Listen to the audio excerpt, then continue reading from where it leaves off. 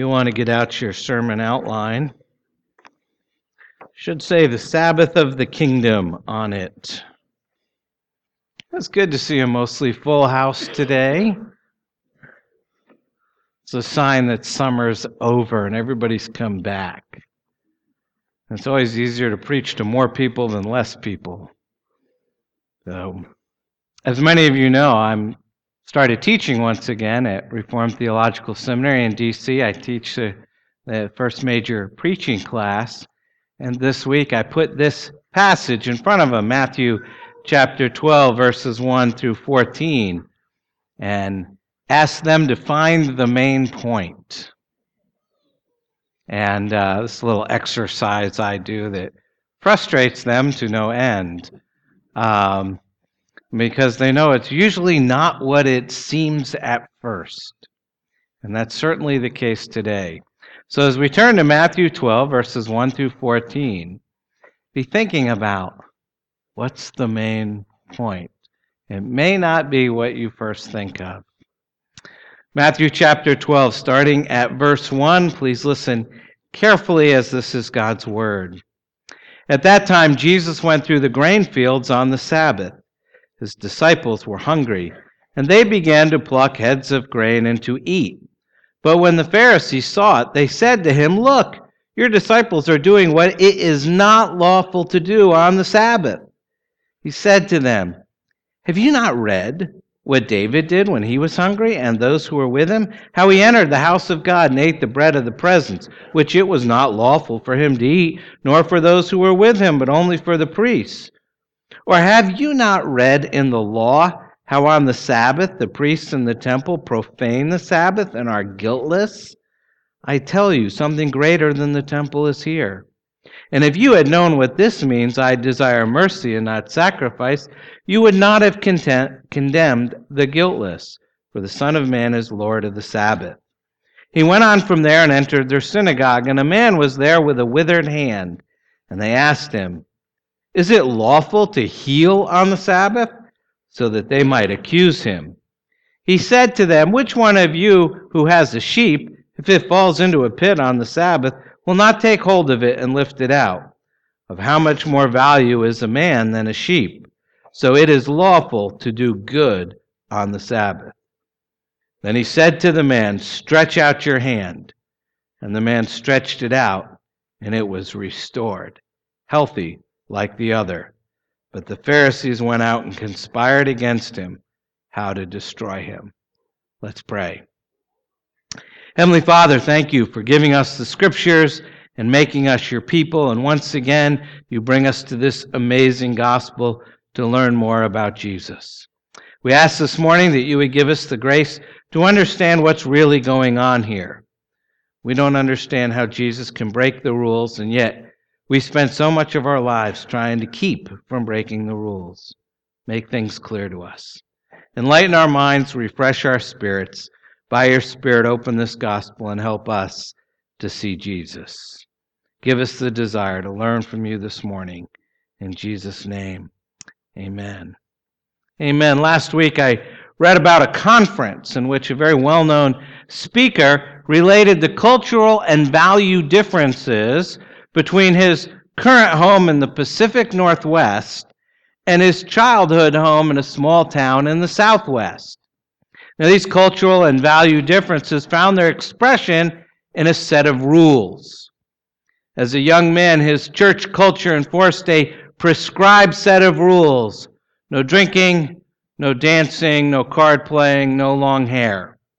These rules could not be violated. To do so would not only invite censure from the community, but he was warned it would put his eternal standing with Almighty God in jeopardy.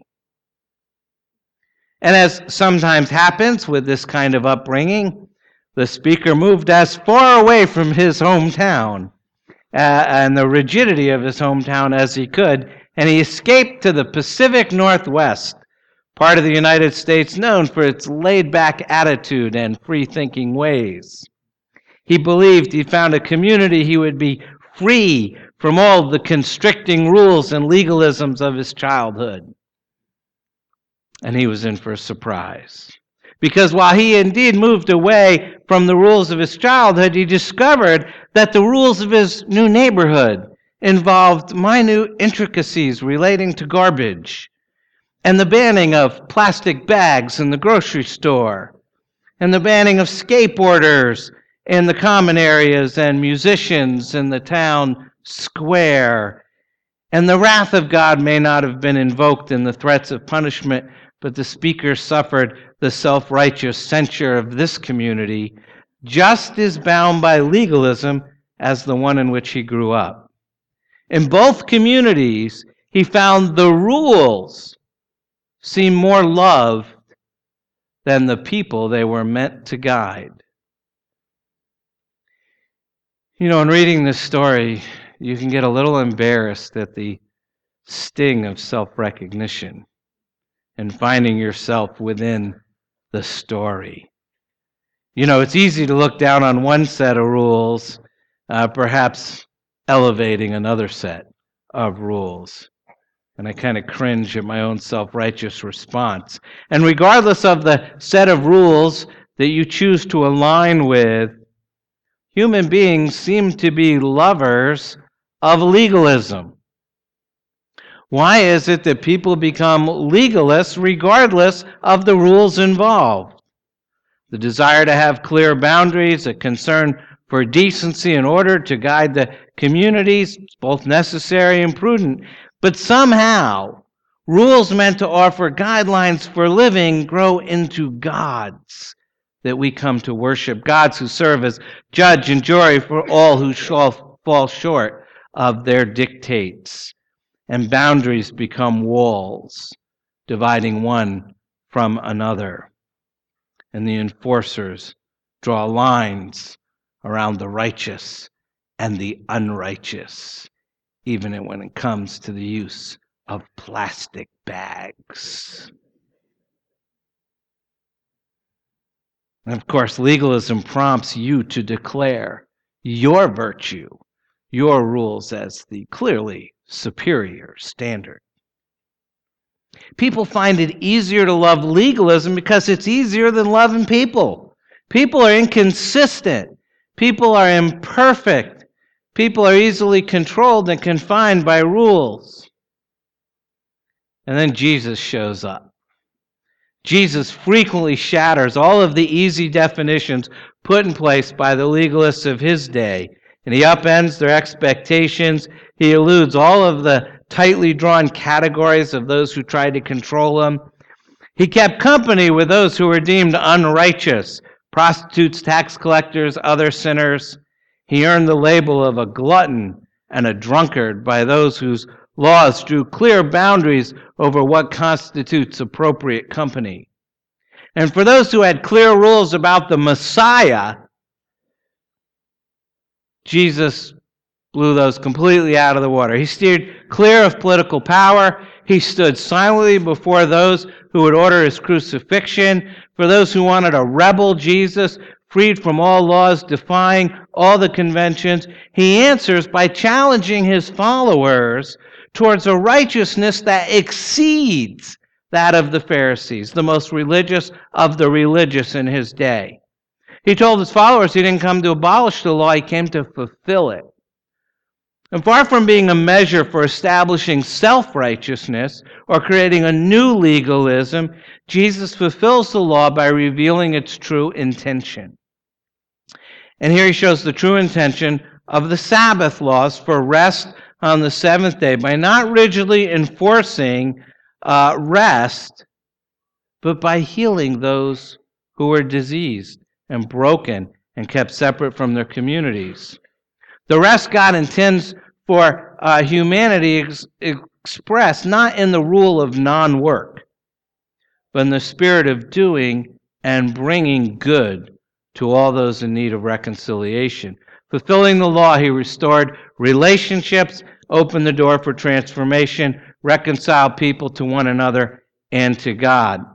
Indeed, when he was questioned about what's the greatest commandment, if you remember, he replies later on, Matthew 22, "You shall love the Lord your God with all your heart, with all your soul, and with all your mind. This is the first and great commandment.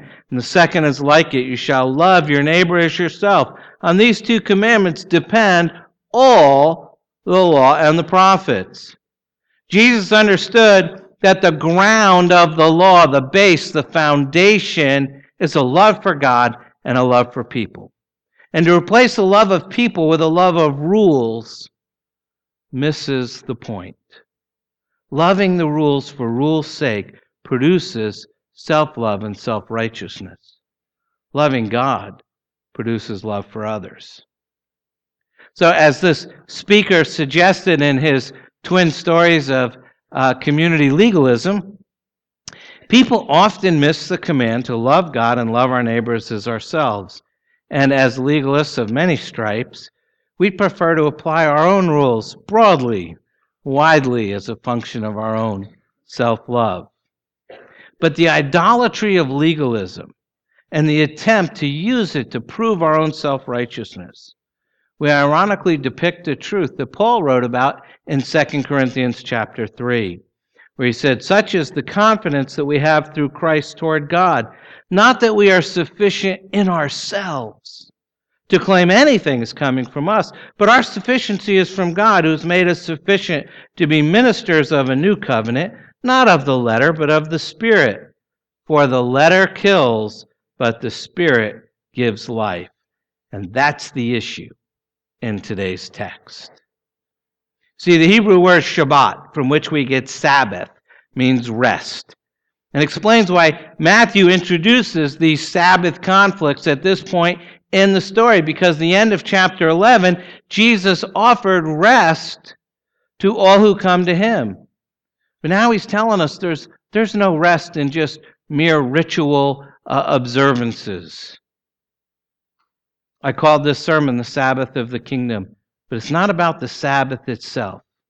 But the Sabbath gives the context for the real issue, which is legalism.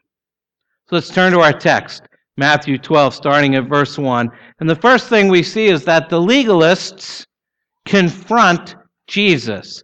The legalists confront Jesus. That's the first blank there in your outline, I hope. Starting at verse 1. At that time, Jesus went through the grain fields on the Sabbath. His disciples were hungry, and they began to pluck heads of grain and to eat. But when the Pharisees saw it, they said to him, "Look, your disciples are doing what is not lawful to do on the Sabbath." So Jesus is confronted for failing to keep the accepted rules of religious devotion. And I'm using the phrase accepted rules very deliberately to distinguish them from God's laws. And sometimes those categories overlap. More often they don't. And as the events of Matthew 12 unfold, Jesus is being accused of breaking the fourth commandment. It's a serious matter. This is a serious charge. It's being confronted for failing to keep the Sabbath. Why did the Jews go into exile for 70 years? We just saw in our responsive reading for Jeremiah. They didn't keep the Sabbath. They were kicked out of Jerusalem. 70 years of Sabbaths basically means God took back all the Sabbath rest that they had ignored for the last 300 some years. And now Jesus. And this is a huge deal. They think this is why, this is one of the reasons we got sent into exile, and now Jesus is breaking it. He can't do that. So what happens here? Well, Jesus' disciples walked through a grain field, and they picked and ate some of the grain. And there's nothing wrong with what they did. It's expressly allowed in Deuteronomy chapter 23. The problem is they did it on the Sabbath, which the Pharisees said is a violation of the fourth commandment against working on the Sabbath. You may be thinking, how is eating that work? So let's look at what their train of thought is here. See, before we can actually accuse Jesus of breaking God's law, it's important to recognize the religious bigwigs of Jesus' day had made certain additions to Sabbath law. In fact, they had developed a series of 39 clarifications of what work was. So you would know what you could and couldn't do. And they developed Sabbath regulations that related specifically to the issues raised in today's text. A Jew could not pick a handful of grain to eat on the Sabbath because picking the grain is considered reaping. And rubbing it between your hands is considered threshing, and chewing it is considered grinding. But it's okay if you're starving. But that's pretty difficult to prove. I mean, when was the last time your teen claimed he was starving, having not eaten anything in the last 20 minutes? I mean, the critical issue is the religious leaders failed to distinguish what God said from what they said about what God said. The two came to be viewed as identical. Now, in the Hebrew Bible, you have the Torah, the first 5 books of the Bible, commonly known as the Law. But you also have the Mishnah, which is writings of the rabbis about the law. And there's actually 4 or 5 different books of writing. You have the Talmud, which is authoritative interpretations of the law, kind of like a Bible commentary with legal authority. And one section of the Talmud has 24 chapters of Sabbath law interpretations. And so it can be considered breaking the law if you violate the rules of the Bible or the Mishnah or the Talmud. And it's nearly impossible to know all the rules, kind of like the laws in our country. And so it's nearly impossible to keep all the rules. And it hasn't changed. It's still the same. Today, my daughter, Sarah, just moved from Chesterfield, Missouri, suburb of St. Louis, to Baton Rouge, Louisiana. But back in Chesterfield, they have some unique rules to help the Orthodox Jews who live there keep the law. Chesterfield agreed to designate, this is a true story, you can't make this stuff up. They agreed to designate a section of the city as a special area for the local synagogue. And since Orthodox Jews aren't allowed to carry anything, including children, from one place to another on the Sabbath, it meant the mothers of young children can't attend the synagogue. There's no baby wearing on the Sabbath. But by getting Chesterfield to designate the telephone lines from Olive Road to Woods Mill to Conway to White Road as an eruv, a ritual enclosure, they would call that ritual enclosure a domain, a house. And then everyone living within that area, that domain, could carry a child then to the synagogue because they're not leaving the house. I told you, I'm not making this up. It's true. The synagogue paid the city of Chesterfield $1 a year for this designation. And my understanding is Orthodox synagogues do this all over the country in all kinds of communities, big and small. These things still go on. As I said, the prohibitions in this text are reaping, threshing, and winnowing, and the disciples broke all 3. And so the Pharisees are outraged. They thought they have now caught Jesus and his followers dead to rights in a flagrant disregard for the law.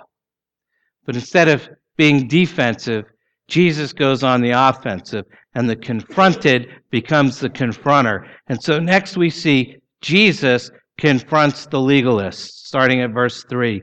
Jesus confronts the legalist.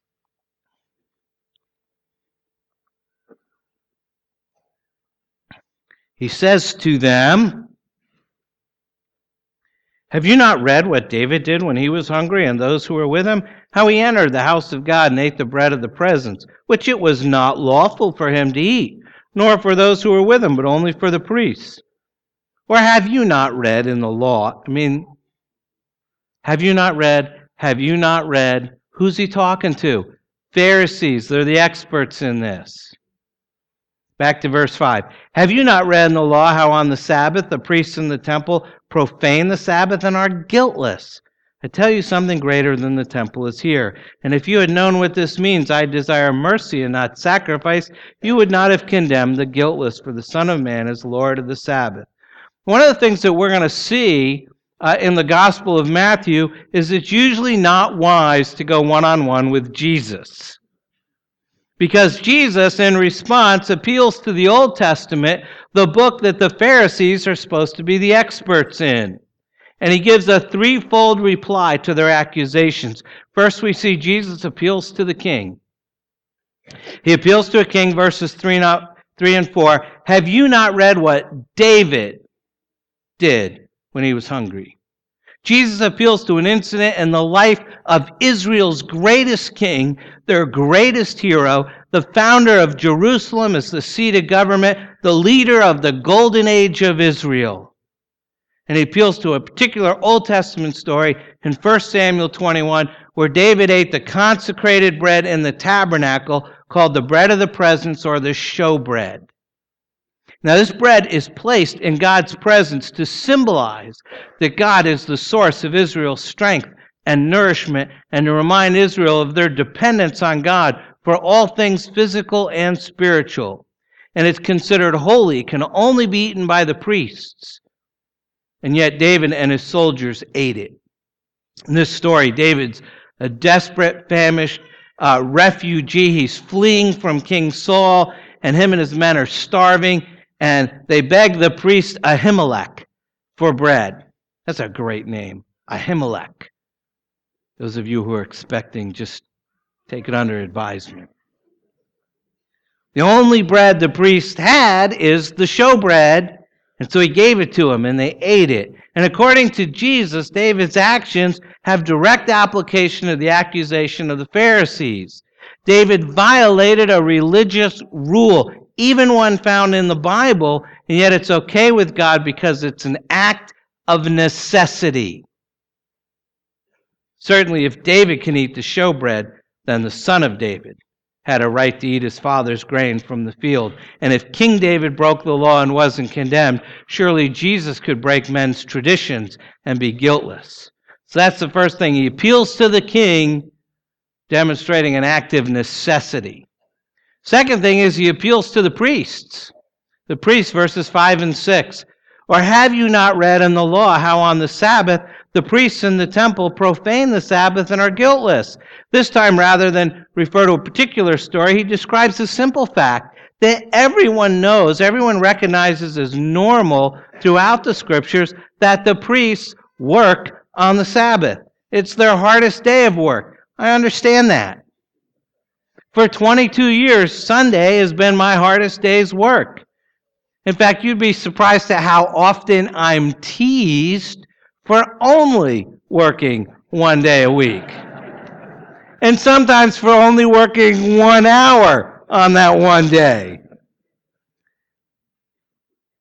Well, that's far from true. It is true that it happens on the Lord's Day, the day we've set aside for rest and worship. And yet no one, not the strictest Sabbatarians among us, accuses me or any of the other pastors of violating the Sabbath because we work on Sunday. And frankly, the same goes for all the people who serve in children's ministry on Sunday morning, or the worship leaders, or the sound crew, or the setup crew, or the ushers, or the greeters. They all work.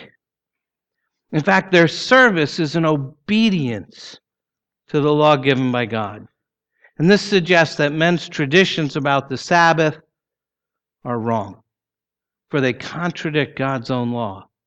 But it's not a violation, because the Sabbath principle is never meant to restrict serving God.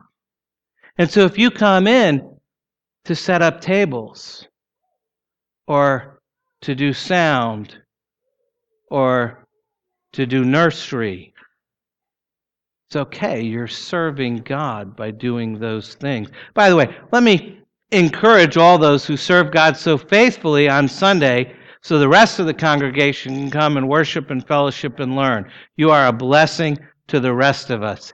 Thank you.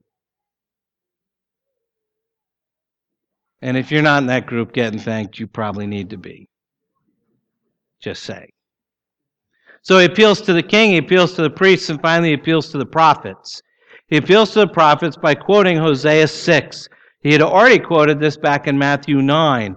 Look now at verse 7. If you had known what this means, I desire mercy and not sacrifice, you would not have condemned the guiltless. The prophet's point is that God's far more concerned about our hearts than our outward demonstrations of religious devotion. When it comes right down to it, a heart of mercy always trumps an animal sacrifice or perfect attendance or special music, no matter how beautiful, or even a great sermon.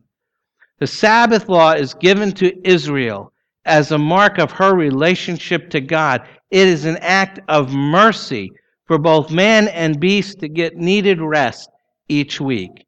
And any religious law that is contrary to mercy should be looked on with suspicion.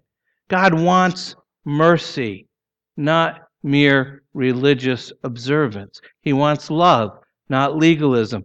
The Pharisees who sacrificed to obey the Sabbath rules thought they were serving God. When they accused Christ, they thought they were defending God. But I think it's interesting to note that Jesus appeals to the prophets, priests, and king, covering all of the Old Testament, a point the Pharisees surely wouldn't have missed. Of course, we know that he is the ultimate prophet, priest, and king. And there are three greater statements in Matthew, one here in this text, which we read in verse 6. As a priest, he is greater than the temple. And then at the end of the chapter, we'll read, as a prophet, he is greater than Jonah, and as a king, he is greater than Solomon. He is the great prophet, priest, and king in one. And so Jesus lays out for us the divine principle that people shouldn't suffer under cold, heartless legalism. God desires mercy, not sacrifice. In other words, Jesus is telling the Pharisees, if you really understood Hosea and Micah, that God desires merciful, compassionate actions over ritual and rules, you wouldn't have condemned my disciples for eating the grain. 1,000 years ago, Ahimelech the priest understood mercy and he lived it out, not just with grain, but by using the consecrated bread to feed the hungry. Pharisees, you don't know the Bible as well as you think you do. You need to show mercy. And then to top it off, he says in verse 8, for the Son of Man is Lord of the Sabbath. That got their attention. Sabbath's part of the moral law. That never goes away. 10 Commandments given by God himself. Anyone claiming to be greater than the law is putting themselves on par with God. And Jesus is making that claim. Just so you don't understand or misunderstand this declaration, then he backs it up. He's going to give a vivid demonstration of what he means, what he's talking about. In so doing, Jesus confronts legalism.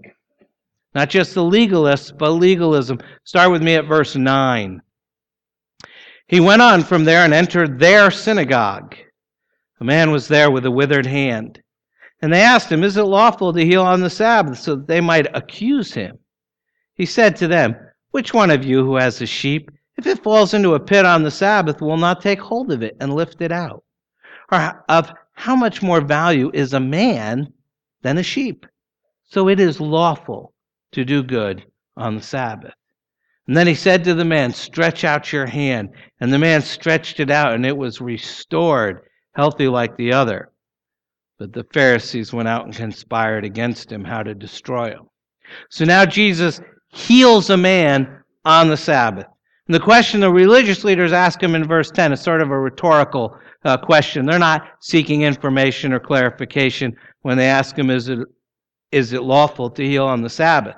They expect a negative answer because their interpretation of the Sabbath doesn't allow anything else. See, another one of the rules that they had stated if a person became ill on the Sabbath, treatment can only be given to keep him alive. Treatment to help him actually get better was work. And that's forbidden. That's just helping him get better. And Jesus has done way more than that with this man with the withered hand. You know, he's not just keeping him alive. He's not just helping him get better. He heals him. It's a dramatic change. And once again, there's nothing in the Torah, the actual Bible, that demands that you refrain from healing on the Sabbath. So here Jesus is only breaking their man-made additions to God's law. He's defying their legalism, and there's a good reason for that. First, we see that legalism demands extra biblical conformity. Extra biblical. It demands conformity to an extra biblical standard, usually by turning a principle into a law. And that's a critical point because law keeping is not automatically legalism. Sometimes it's just obedience. Good Presbyterian. When God says, "Thou shalt not murder," we don't call those who take that commandment seriously legalists. When God says, "Thou shalt not commit adultery," we don't dismiss faithful spouses as legalists. A legalist is one who elevates a man-made rule to the level of a divine commandment. You have to understand the difference here. It may take a good biblical practice, a good habit, something like fasting, and turn it into a hard and fast rule. You have to do it at this time and so long and so much. In the process, distorting what the Bible actually says. So the first thing is extra biblical. Second thing is that legalism fails to read the Bible carefully. You know, twice in our passage, Jesus says to the Bible experts, "Have you not read?" Knowing that they'd read that before. It was part of their job. It's a crucial question. Have you not read? You keepers of the rules, haven't you read what God revealed to you? You leaders of the people of the book, haven't you read the book? Now, we have to stop right here because we have to ask, how many times would Jesus have to say that to us when we're arguing our viewpoints and excusing our behaviors? Have we actually read and studied and believed what he said in the Scriptures? Because, friends, legalism always fails to read the Bible carefully. In fact, I think most legalism in the church, virtually every man-made rule that sidetracks people from devotion to Christ and focuses them on the rules, would disappear overnight if the Bible were taken more seriously and read more honestly. Third, legalism places possessions over people. We find Jesus encountering a man with a withered hand as he enters the synagogue, and it seems that the Pharisees decide to use this man for their own ends. In verse 9, they ask him, "Is it lawful to heal on the Sabbath?"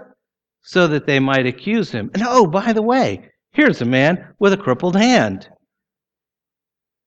And Jesus answers them, verse 11, "Which one of you who has a sheep, if it falls into a pit on the Sabbath, will not take hold of it and lift it out?" Of course, anyone would. Anyone can see that rescuing a sheep in no way violates the spirit of the Sabbath law. But then Jesus asks, verse 12, "Of how much more value is a man than a sheep? So it is lawful to do good on the Sabbath." Jesus values people more than possessions, and legalism does the opposite. Let me try to bring this home to evangelical church today. You know, it's easy to look down our nose at first century Pharisees, but it's hard to see our own legalism. And I told you at the beginning about a church community that restricted people from, drinking, dancing, smoking, or going with girls that do. That attitude, take one of those, smoking. It makes cigarettes more important than the people. Because they're willing to write off a human being because of cigarettes.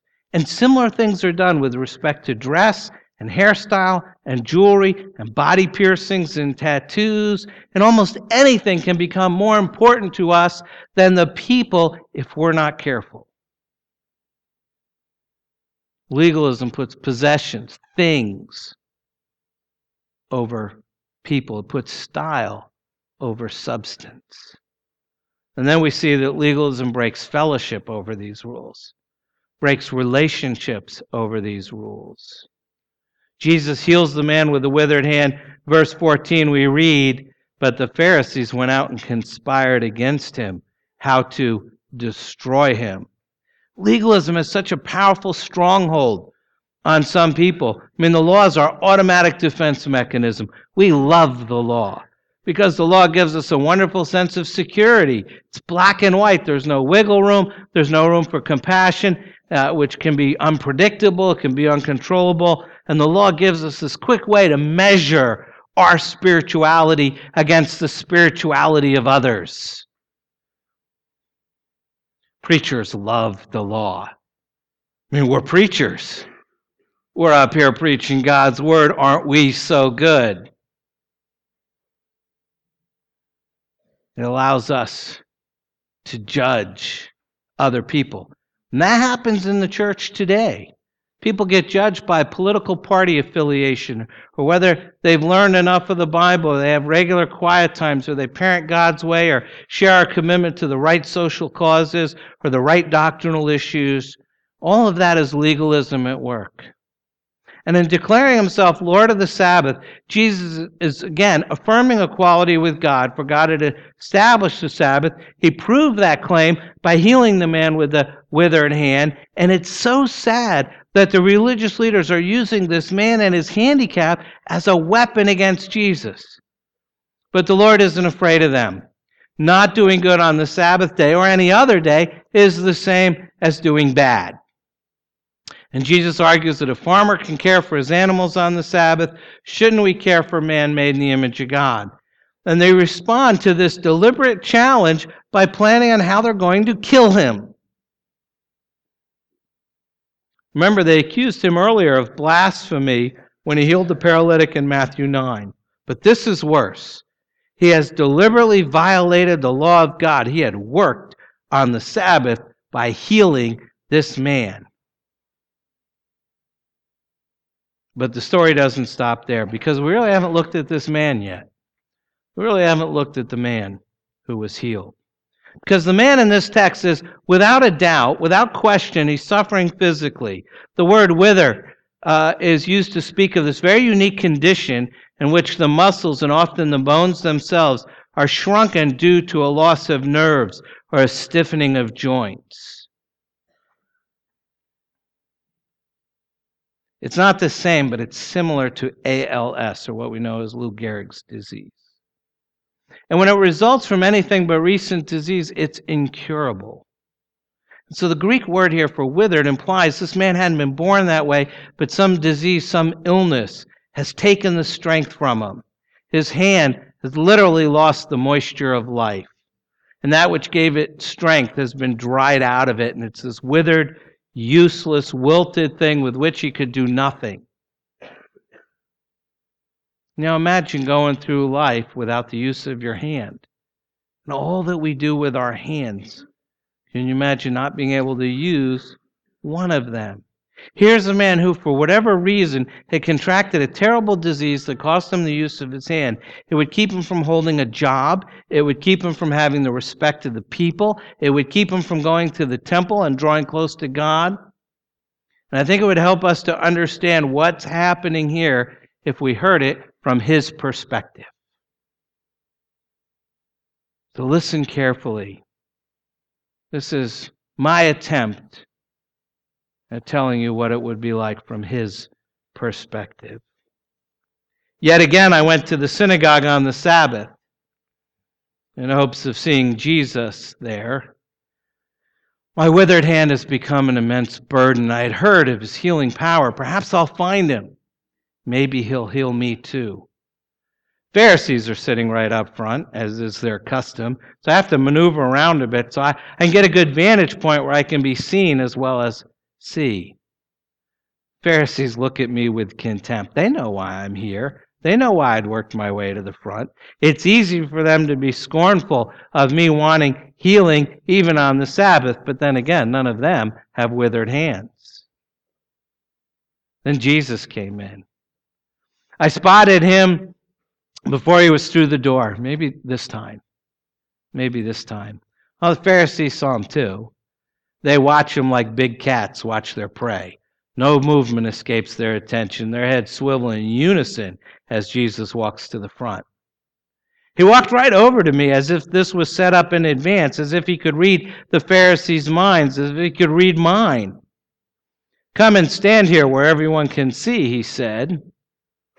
It's a calm voice laced with authority, reminded me of the stories I had heard of Alexander, the great military commander.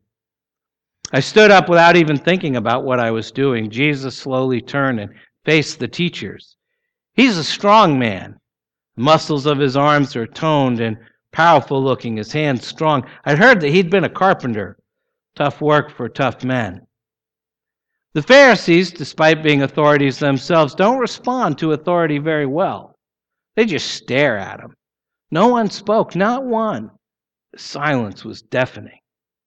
You could feel the tension as he stood there. His eyes are cold gray, the color of a well-used sword. The inevitable question finally came, is it lawful to heal on the Sabbath? Jesus looked at them hard, pity or contempt, I couldn't tell. But then he spoke. His voice slowly turned from ice to fire, soft yet clear. Which one of you, as a sheep, if it falls in a pit on the Sabbath, will not take hold of it and lift it out? Of how much more value is a man than a sheep? So it is lawful to do good on the Sabbath. And then, without even looking at me, the command rang out, "Stretch out your hand." I'd forgotten that I was standing there in front of him. I was so engrossed in the situation, I'd totally forgotten why I was there. So I stretched out my hand, almost afraid to look, and it was good. It was healed. It was full and healthy and whole. It felt like an old friend had returned home. And I looked into Jesus' eyes, and now they sparkled. My life had been changed, and he knew it. He grinned at me and with calloused hands reached up and wiped the tears that were forming at the corner of my eyes. The lump in my throat was so big I couldn't speak, so I just grinned back. I was so enthralled with this man Jesus that I didn't notice the Pharisees quietly slipping away. It is lawful to do good on the Sabbath. Think about that. You need to pray. Take a moment to do that, and then I'll close. Let's pray together. Our Lord and our God, thank you that you've given us a king. And here again we see your Son. Open our eyes that we might see our sin and see our Savior. We don't like people who have the same sins and faults and weaknesses that we do, and we don't like the Pharisees because they're too much like us. They're legalists, probably made good Presbyterians. We hate that. Teach us what it means to do good on the Sabbath. Lead us to acts of mercy and acts of service and acts of necessity. Show us how judging others is so harmful to our own souls. And help us to look in Jesus' face and see his smile. Thank you that he is the true prophet, priest, and king. And thank you that he calls us into his kingdom and that he shall reign forever and ever. Amen.